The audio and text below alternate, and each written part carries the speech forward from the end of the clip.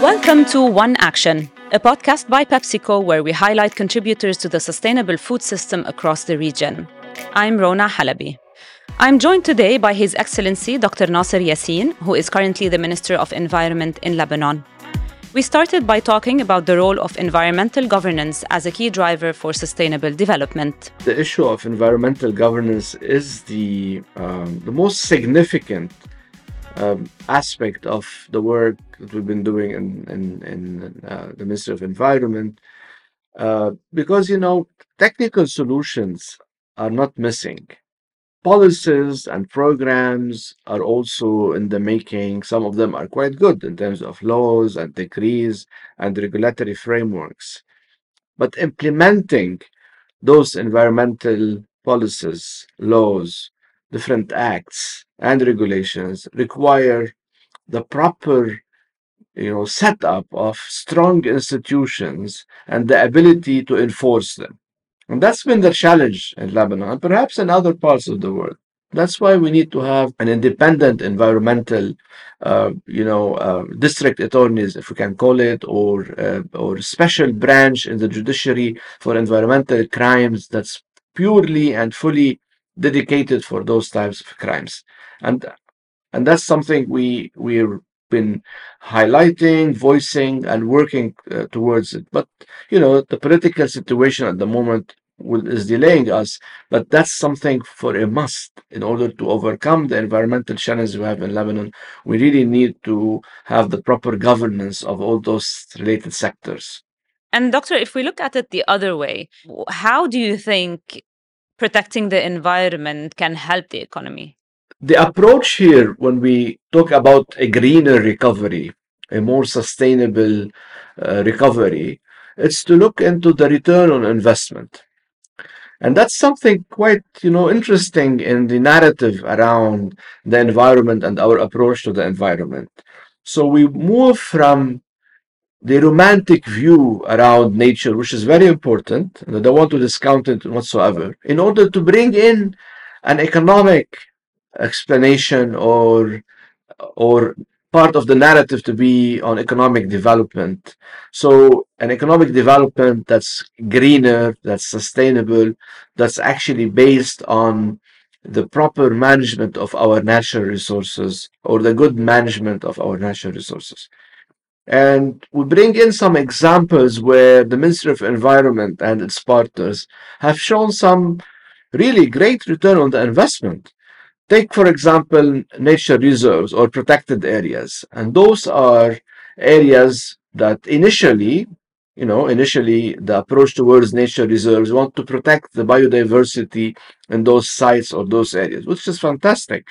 But it also brings a greater return on investment on ecotourism, sustainable agriculture, local economic activity that's connected to those nature reserves. And we've done a research on one of perhaps the most established and the jewel of the crown of our nature reserves in the Shuf biosphere, which is the biggest as well. And each dollar invested in the right protection of this nature reserve, it will bring us $19 as a return. Given the situation in the country, the environment might not be a top priority. How do you manage to keep that as a priority and, give it this sense of urgency that it needs? Well, it's not a priority as it might seem if you look at it in a romantic way. If you look at it like I'm using romantic in a very general sense, but if you position the environment and what's related to the environment, the sectors, land use, water resources, and proper and good management of them, with air pollution, solid waste, those become essential for public health, for food security, and for everybody in the country. So you need to position it in this aspect. You need to position it there as environment in the heart of those issues and sectors. Look at cholera, for example. I mean, Lebanon, after 35 years or so of eradicating or having no cases of cholera, We had cases last summer, an outbreak in different parts of Lebanon. And that's a sign of an environmental crisis or issue because water has been polluted. There's no proper management or good management of our water resources. Most rivers are like this, and so on and so forth. And it's not a problem directly under the responsibility of the Ministry of Environment, but it's definitely by uh, um, uh, the way that the water resources have been managed for the past few years. It led to cholera. So you need to step back and look at these as environmental crises, and that's one issue: air pollution, solid waste, others and others. And secondly, we need to put the environment at the heart of the recovery. That's something we mentioned briefly now, but that's something we need to always remind policymakers, public sector, private sector, and investors. If we want to move in a proper transition towards a sustainable path in the country at all levels, we need to keep the environment at the heart of it. Definitely. So you work on these two streams, one that's more of the urgency of it, and the other is about the recovery pathway that we have to work towards to make it more sustainable. How do you feel the impact of the work that you are doing? Do you see a change in behaviors? Do people come and tell you that, they're excited to change something in the way they do things? Or even on the bigger policies, how can you measure that impact? And I visited almost all parts of Lebanon, all communities. I did a lot of community visit, discussions, dialogue, and so on. And wherever I go, and it's not only this official visit here, I go stay, we do dialogue, we do discussion workshops from the south to from Hasbaya to Bayet and Akroum in Akkar, and of course east and west. People are more and more aware of the importance of the environment and the ecology and sustainability. Of course, you need to guide them and you need to show that we can protect and manage our environment and our resources. And that's still challenging in some parts of the country. Mm. But I'll give you two examples. When it comes to nature reserves, people are so connected to those nature reserves, and they always ask me, want to have a nature reserve or protected area in our community. Wherever I go, even if it doesn't apply, quote unquote, for the protection of the biodiversity, there is no uniqueness of the biodiversity, but people are more conscious and they have this drive towards having a protected area in their community, and that's quite great. And secondly, with the economic crisis, we've seen a lot of illegal cutting of trees in the country, and hundreds of calls and messages I get from community members who care about their forests and the green areas and ways to protect them and prevent the illegal cutting that's happening in some parts of the country. And these are two signs, of course. These are two signs. I'm not saying these are two anecdotes, but they tell a lot about people's connectedness to the environment. And you need to bring this across the recycling movement, across protecting our water basins and river basins, bring it also to the protection of our land use and to prevent some of the way, whether it's illegal quarries or the way that some of, treatment of lands and so on. And I don't see across the board and almost in all communities in Lebanon any opposition towards having an investment in the environment or management of the environment. And these are all positive signs. But we need to, you know, enforce laws, regulations, make policies implemented, work with local authorities in this proper management of the environment and its resources. And that's what we need to have.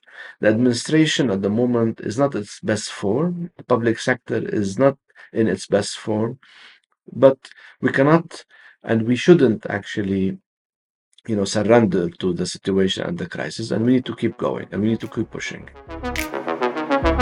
When we come back, we'll talk with Dr. Yassin about how they're looking to support the youth and entrepreneurs to find solutions to our environmental challenges.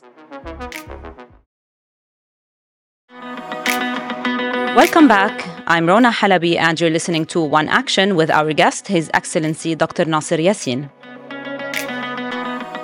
Doctor, in your capacity as a Minister of Environment, you are in touch with a lot of different actors working on this file specifically in the country, but you're also in touch with students at university. And I'm wondering if you feel like there is more and more awareness about the environment, preserving the environment, climate change. We see a significant increase in the past couple of years, particularly on climate change. I remember even when I joined the government a year and a half ago, and we had at that time the COP26 in Glasgow. Some of the comments were, "Are you going to save the world? But you need to save the country from the basics," which is true. It's a very legitimate ask. People are saying, let's clean our streets and stop air pollution before you go and save the planet.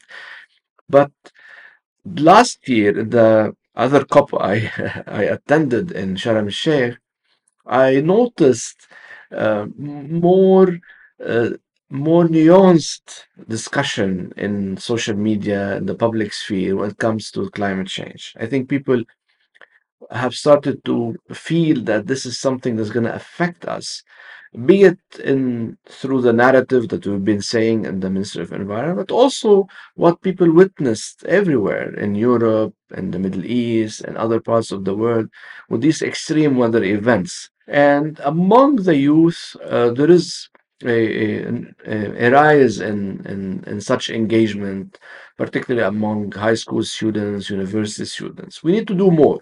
I'm not saying this is enough. We need to do more. That's why this year I'm going to launch the Youth Ambassadors campaign or project on climate change. So, climate change youth ambassadors, particularly from universities and colleges in the country.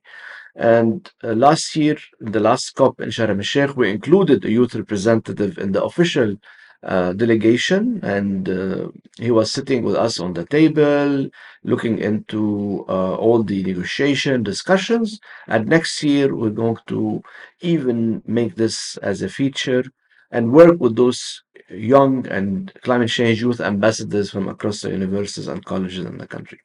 We see a lot happening in on the Lebanese scene in terms of small projects, entrepreneurs, young people looking to find solutions for specifically for waste management in the country. How do you feel that that scene is going? Because we see you taking a part of many of these projects. You are there supporting these young people in their endeavor to find solutions. What's the scene like now, and how do you think the youth can engage even more in finding solutions? In the past few months, I got to know a really fantastic group of young entrepreneurs working on waste diversion. And that was really an eye opener. Their ideas, their enthusiasm, their drive towards having positive impact on society and the environment. And of course, it was a no-brainer to work together with this group or this members of this group. So we formed a task force on waste diversion, and and really the idea here, we want to cut this binary between government and non-government, government and private sector, government and civil society. I think it's always about working together, and particularly in these times in Lebanon, you need to look into those assets in society and work with them and through them and push them further, support them, facilitate whatever it takes, or even just encourage them. And that's been my approach for the past few months. And I know some might think like, what's the role of government in all of this? No, our role is quite significant. We're still the regulatory body, and we have the regulatory power in those sectors, and we're working with big donors and investors and financiers like the World Bank and others. But also want to work with the startups in order to really challenge this sector and bring in those good ideas and innovative ideas into the scene. And it's been successful. Opening drop-off centers, working on technology for the marketplace of recyclables, raising awareness, and so on and so forth. And we want to do more. Our plan for 2023 is to divert from landfills or even open dumps around 10 to 15% of the recyclables that's going to landfill that to go into those drop-off centers and of course towards recycling and reuse. Uh, with those startups, with international foundations like the World Bank, UNDP, and others, with the minister's drive towards really implementing a program and implementing the right policies for encouraging recycling and reduction and so on, we're bringing a good formula. And Doctor, of course, you already know that PepsiCo is supporting several of these startups like Nadira, Livelop Recycle, Lebanon Waste Management. But I'm wondering, what do you think of the role of the private companies like PepsiCo? What can they do really to support further the efforts that are taking place? There's a big role because big companies like PepsiCo and their sisters, whether in beverage market or water market or others, um, they produce waste and they have this responsibility as producers to really work towards good and towards the applying all the measures for sustainability and for the measures for recycling of those products. And I think PepsiCo is one of the leading multinationals to put in a target to recycle all its PET, I think. And that's a very ambitious target, but it's doable. I think I'll just give you an example with Lebanon Waste Management, whom we are supporting. We managed in the last few months to collect tons of plastic, of course, from the drop-off centers, from working with municipalities, with some other groups across the country in this Waste Diversion Task Force I mentioned. And 2 containers were shipped last week for a recycler and to be remanufactured in Europe. And those only 2 containers from one startup made 280 million plastic bottles. 280 million. That's only one outlet that collected also from other municipalities. But you can imagine, and that's a small country like Lebanon, you can imagine the millions and millions of plastic bottles that need to be recycled, that need to be remanufactured. And that should be our target. I think plastic is a versatile product that's quite useful, but we need to manage it in this sustainable manner. Definitely. And to our listeners in Lebanon, what do you think? What would be your advice on how they can be more involved in the path to protecting our environment? What I mentioned, investment in the environment is something that we will feel directly and instantly, starting from recycling at home, in the office, or at school, but also this is an investment for the future. And that's how we need to see it. It's this interplay between the instant return that we need and we can get if we invest in protecting our environment, and of course the return that will come to the future generation, our children and grandchildren. And that's how we need to see it, in the short and in the longer term. Thank you for joining us today. One Action is brought to you by PepsiCo and is hosted by me, Rona Halabi. We're produced by Murad bin Ayed, May Barber, Maria Bari, and Chirag Desai, with support from Natalie Hatoum. See you next week.